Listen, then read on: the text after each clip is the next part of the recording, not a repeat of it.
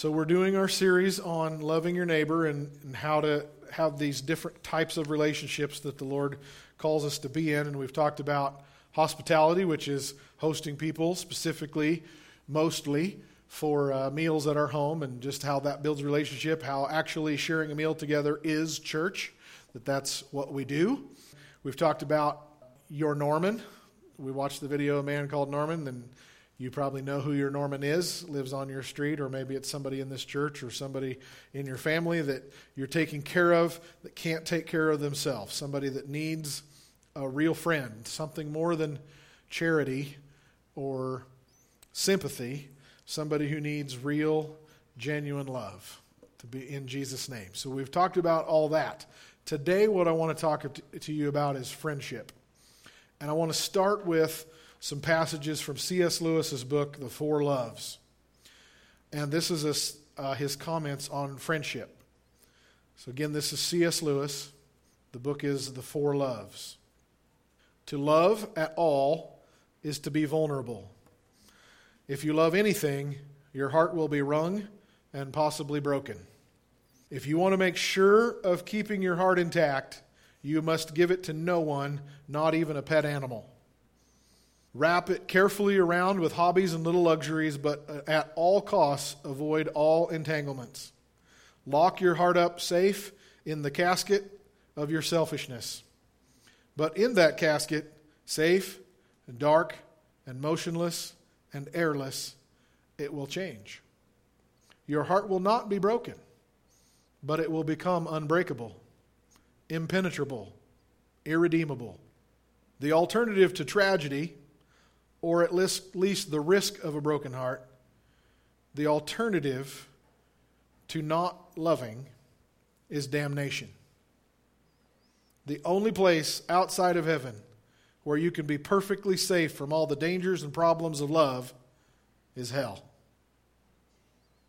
You've heard me say before that in this world, the most painful thing there is love. And there isn't a single one of us who hasn't been brokenhearted by somebody that we loved, that did the wrong thing, that hurt us, that left us, that cheated on us, that abused us in some way. So I know you all know what I'm talking about. Love is the most painful thing there is. Therefore, it is the most expensive thing there is. Therefore, it is the most valuable thing there is. But C.S. Lewis says if you're going to love anyone, you're going to have to put yourself out there. You're going to have to make yourself vulnerable to trust somebody. It's the only way to not have a broken heart is to lock your heart up in the dark in your selfishness, and it won't break. It will become rock hard. If you just say, I don't care, I quit caring, I give up, I can't deal with this, you won't find a peaceful, painless existence. You will end up in hell. Continuing on, C.S. Lewis writes, to the ancients, friendship seemed the happiest and most fully human of all loves, the crown of life and the school of virtue. The modern world, in comparison, ignores it. Few modern people value friendship love because very few experience it. The ancient world in the Bible and just ancient world culture saw friendship as a higher love even than marriage. That friendship between two women or two men was higher even than marriage because it is the most unnecessary relationship there is. It's the most unnecessary love. We can survive without it. Can't survive, you wouldn't have been conceived and born without romantic love. You wouldn't have been reared without family love. But we can physically survive without friendship. So most people do. C.S. Lewis said very few people actually have a real friend. Some of you aren't aware of that, but a lot of you don't have a friend. Not the way the Bible defines it. C.S. Lewis writing, few modern people value friendship love because very few experience it. The possibility of going through life without the experience is rooted in the fact that separates friendship so sharply from both of the other loves. Friendship is the least natural of all love. It's the least instinctive, the least organic, the least biological, the least gregarious and necessary. Without romantic love, none of us would have been begotten, and without affection, none of us would have any family. But we can live and breed without friendship. Friendship arises out of mere companionship when two or more companions discover they have in common some insight or interest or taste which the others do not share, and which, till that moment, each believed to be his own unique treasure or burden. C.S. Lewis says, friendship is created when you find out somebody else cares about something as much as you do. Maybe that's prayer. Maybe it's revival. Maybe it's model trains. Whatever it is, when you find somebody whose heart carries the same passion or burden or concern or solution to an issue that yours does, that's friendship. All of a sudden you have found somebody who Anne of Green Gables would call a bosom friend. Somebody who's got the same heart you do. That's what that means. That's friendship. The shared activity, and therefore the companionship on which friendship grows, will not often be a physical activity like hunting or boxing.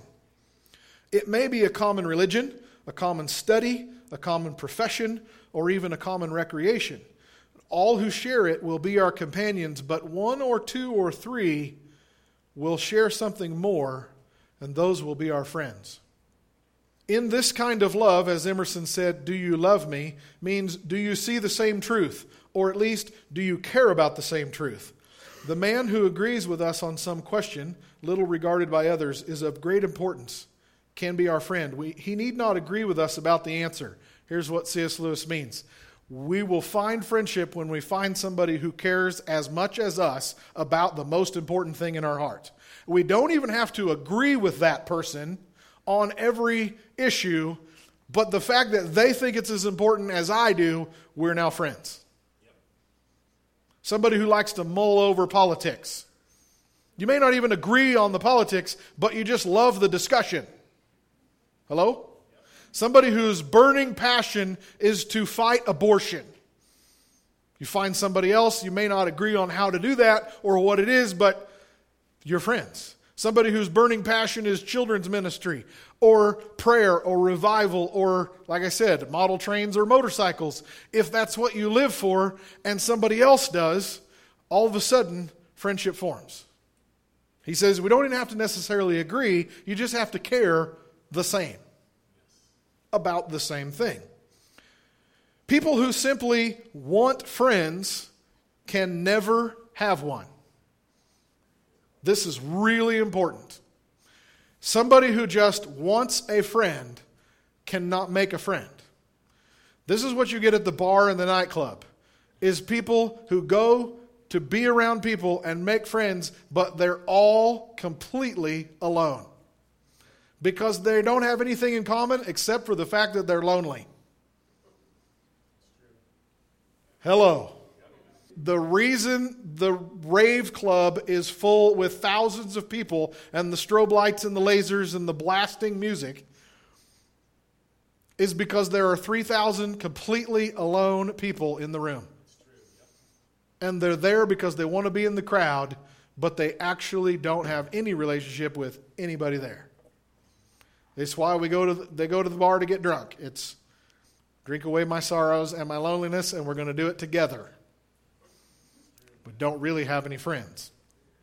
People who want a friend won't make one. The very condition of having friends is that you have something besides friendship. Meaning there has to be something to build your friendship on. You can't just go to somebody and say, I want to be your friend. That's weird. That's creepy. I pick you. The fact that you like somebody does not mean you're friends. Friendship arises when you care the same passion level. I don't like using that word, but we'll have to. You have the same interest, the same concern, the same passion for the same issue. You will become friends. The question is, do you see the same truth that I see? If the answer is, I see nothing and I don't care about the truth, I only want you to be my friend, there is no friendship. It's why so often we can't really have friends that aren't Christians. We're just so totally not on the same level at all. We can be really nice and we can have acquaintances and we can have fun together. And in fact, there's a lot of times I like hanging out with unchristian people more than I do Christians. That's another sermon. But we cannot have real friendship with somebody who doesn't love Jesus as much as you. Not really. So there's nothing for the friendship to be about, back to C.S. Lewis. And the friendship must be about something, even if it is only an enthusiasm for dominoes or white mice. Those who have nothing can share nothing. Those who are going nowhere can have no fellow travelers. I have no duty to be anyone's friend, and no man in the world has a duty to be my friend. No claims, no shadow of necessity. Friendship is completely unnecessary. But like philosophy and art, it has no survival value, but it is the thing that gives value to survival. Let me say that again. Friendship is completely unnecessary. But like philosophy and art, it has no survival value, but it is the thing that gives value to our survival. Come on, we only live for other people. The only reason we do anything is because of other people. Sarah laughed at me this week. There was a context to it, but I'm not going to tell you. But I said, the only reason I mow our lawn is for our kids and our neighbors. The only reason we do anything is because of other people. And when we lose relationship, we lose a reason to live. I suppose some of you have felt that before too. Friendship is the thing that gives value to our survival.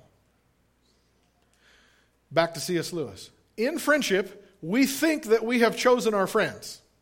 But in reality, a few years difference in the dates of our birth, or a few more miles between certain houses, or the choice of one university instead of another, or being assigned to a different regiment in the military, or the accident of a topic that was raised or not raised the first time we met, any of these chances might have kept us apart. But for a Christian, there are, strictly speaking, no chances. A secret master of ceremonies has been at work.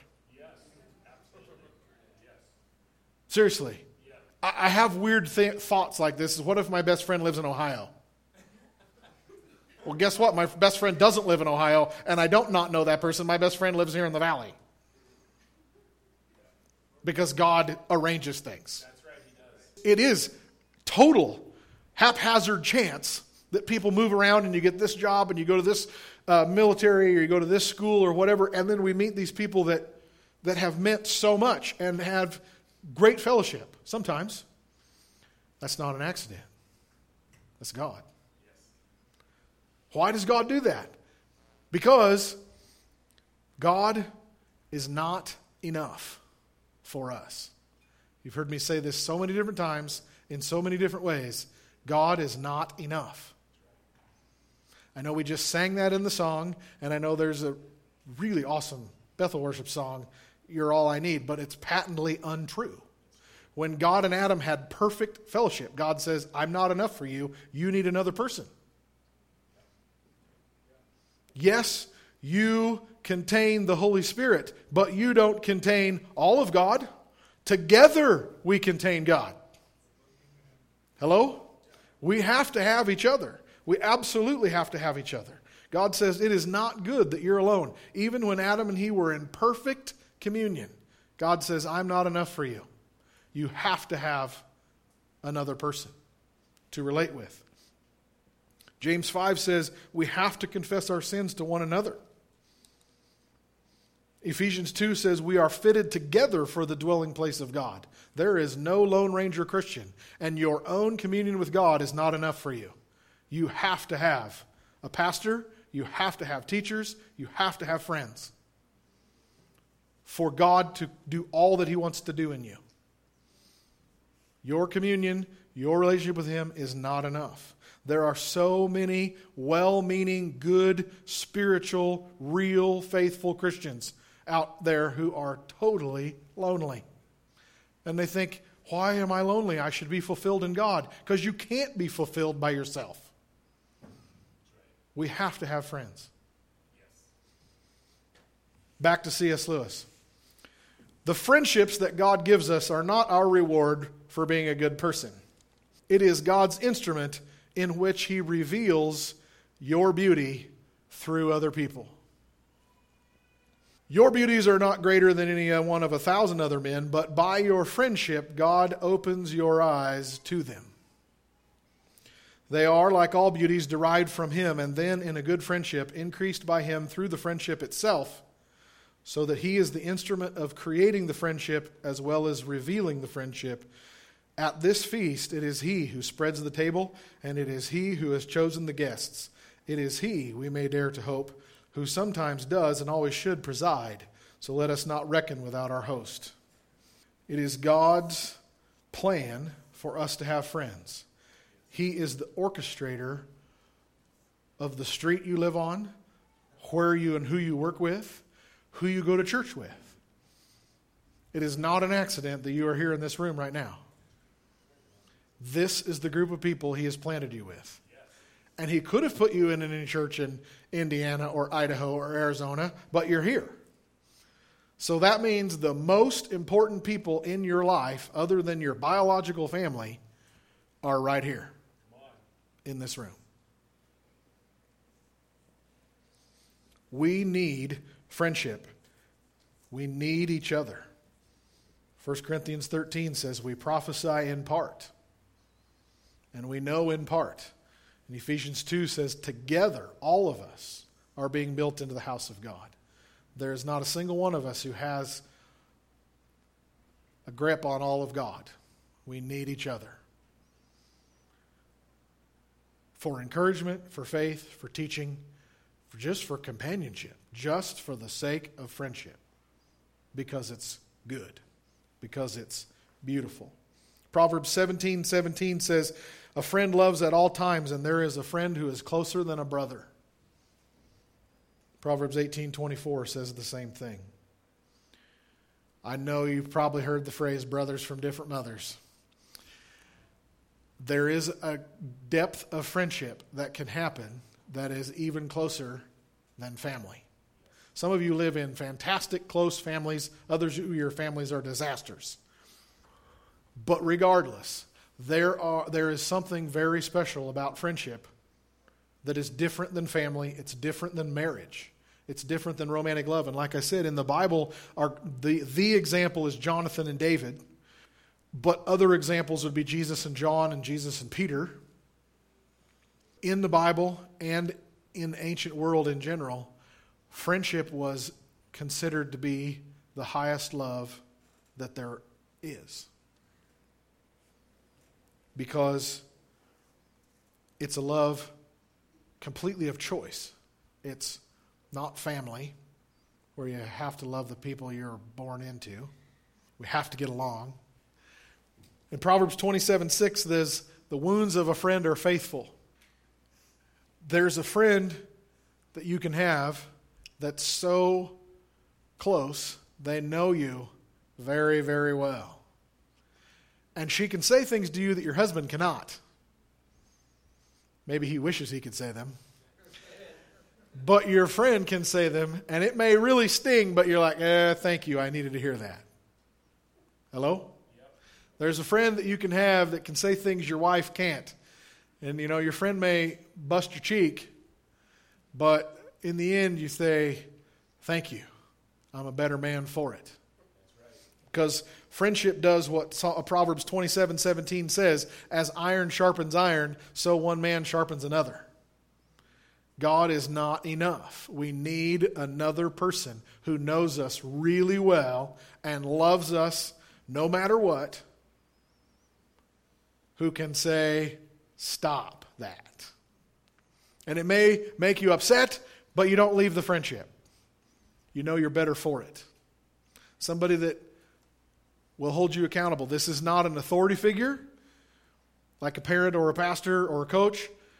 It's not somebody you are ministering to, because that's just an effort to stay in control. Friendship is two equal people choosing to stay in relationship, come what may, because I like you, I love you, we care about the same things, and we're going to walk through life together. And I'm not giving up on you. That's friendship. You don't need very many friends. One or two will make your life very, very rich and full. In fact, the more friends you have, the less you have, really. The more friends you have, the less you have. Because by definition, your relationships are shallow. You can't have real fellowship, real heart koinonia with more than one or two people. Jesus picked his friends. You can too. Of course, we want to be nice to everybody, and we want to be good, have good manners with everybody, and we want to be pleasant with everybody, but you don't have to like everybody. You don't have to know everybody. You don't have to treat everybody the same. Jesus didn't. He had his crowds of thousands that would show up to hear him preach and see the miracles and be fed the bread. But then he had his group of 70 who were the people that he anointed and trusted to go out in his name and do his ministry. And in that group of 70, there was 12. He didn't reject the other 58. It was just, these are the 12 I pick. The scripture says he brought those near him whom he wanted. He picked, these 12 are the ones I want. And then in those 12, there was a group of 3, John and James and Peter. Yes? And then John says, I was the one he loved the most. He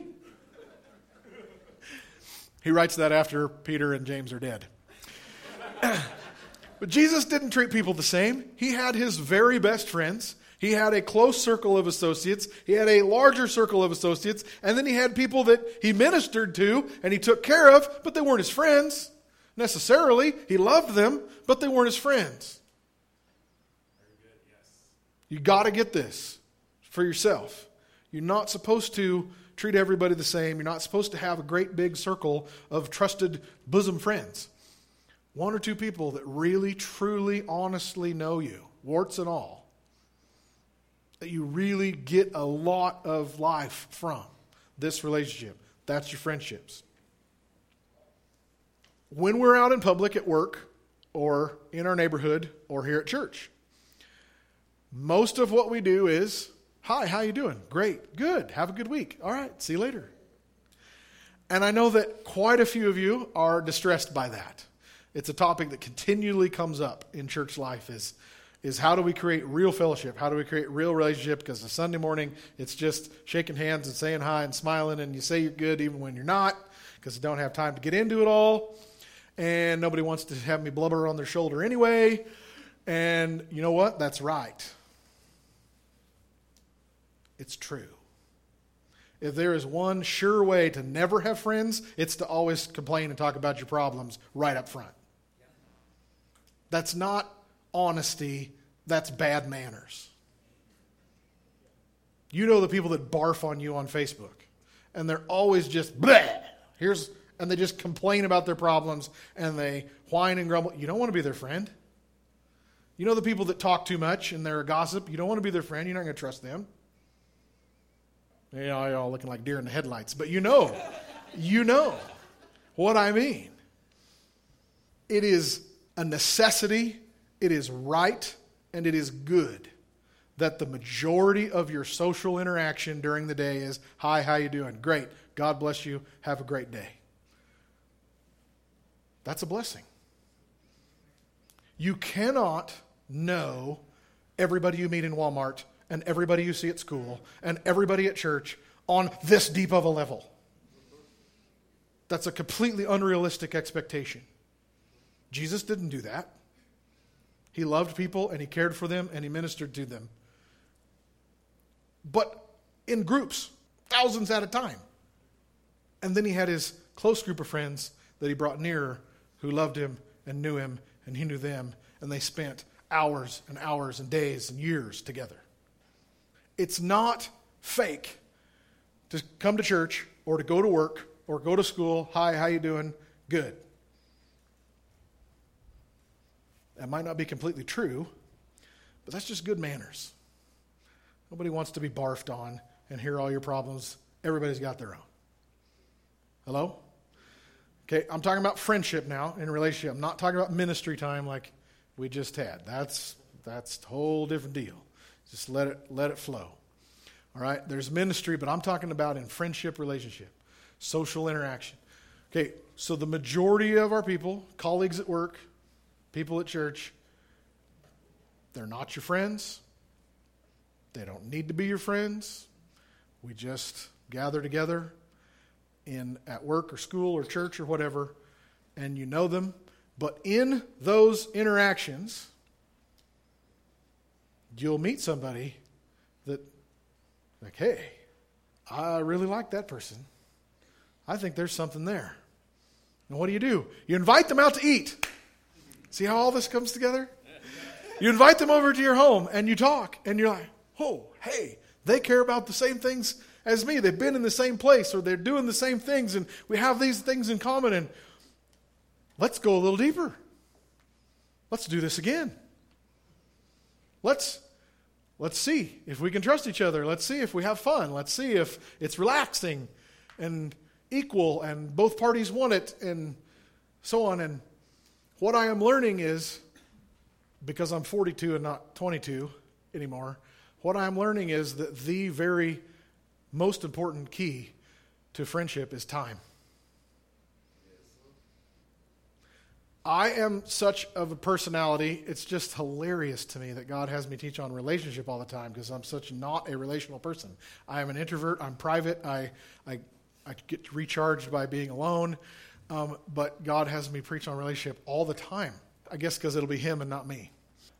I am the kind of person who likes deep conversation. I like meaningful conversation. I hate small talk. I'm really bad at it. And I don't have to do a whole lot of that here at church. Things generally go pretty deep, pretty fast in our conversations. But when I go to school or I'm out in the world and it's, hi, how you doing? I hate that. And I'm not very good at it, and I don't know how to have conversation very easily, and I actually read. I read leadership books. I read social skill stuff because it's so not me. And I'm going to pass some of that on to you next Sunday. But I'm passing on some of it right now. I'm the guy who wants to dive off the high dive at the deep end of the pool right from the beginning. That's like, let's go. What I have learned through some stuff with Josh and some stuff with Ken and the book that we're reading is that's not the way people interact. It's not normal. And it actually doesn't work.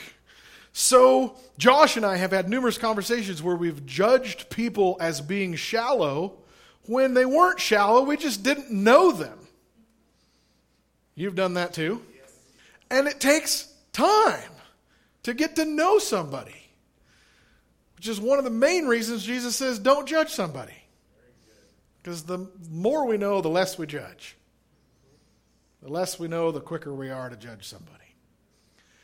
Relationships take time, and it's kind of like wading into the pool from the shallow end. You dip your toe in, and like, oh, okay, we can trust each other this much. Okay, now we can say this. Okay, now we can say this, and we can go there, and we can do this, and we can have this experience. But really, it's truly just time. Years or decades of living with people and raising our kids together and memories that we've created at their homes and in this room and with kids and pictures and it creates relationships sort of accidentally. Let me put it all together for you as best I can. C.S. Lewis says, you can live without friendship. You can let the urgency of your job and the busyness of your family stuff rule your life, and you can live a friendless life. If you're going to create a friendship, you have to put yourself out there. It's going to be awkward. It's going to be uncomfortable. It might even be painful if you get used or mistreated or whatever. But if you are willing to risk loving, if you're willing to get over your awkwardness and get out of your schedule and invite people into your home, invite them out to eat even after this service today, and make new contacts, make new relationships. Some people, you'll have an interaction with them or a meal with them and you think, that was nice, but I'm not feeling any mojo. Great, fine. You don't have to be friends with everybody. But you do that enough times, somebody will click. Somebody will like, hey, let's do that again. I like that guy. We like that couple, or however the case may be. She seems like somebody that I could trust, and we care about these things, and I didn't know that about her, and let's go have coffee again. And over time, friendship develops, relationship occurs, trust grows. And in the end, you have a friend or two after years of shared memories, of common experiences, of supporting each other through whatever life throws at you. And you can have this in your marriage, but I'm not talking about marriage right now. You can be great friends with your spouse, but I'm talking about friendship outside of family. You could have this with your brother or your sister, but I'm talking about somebody outside of all that. You can have a relationship that adds so much depth and richness and beauty to your life. No one owes you that. And if you want it just to want it, as C.S. Lewis said, that won't work. You have to actually build the friendship on something. So what is it that you care about?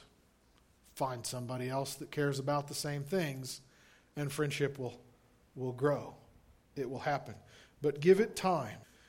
Pastor Josh and I and Stacy and Sarah, I don't want to put words in anybody else's mouth, but we've belonged to MFI, the Ministers Fellowship International is our group of churches and pastors, and Josh and I have this repeated frustration every time we go to one of the conferences that fellowship is in the name of the group, and every time we feel alone, we feel frustrated, we don't have fellowship. And I just realized after 9 years, I just realized this year why Josh and I would go to this and we would feel alone.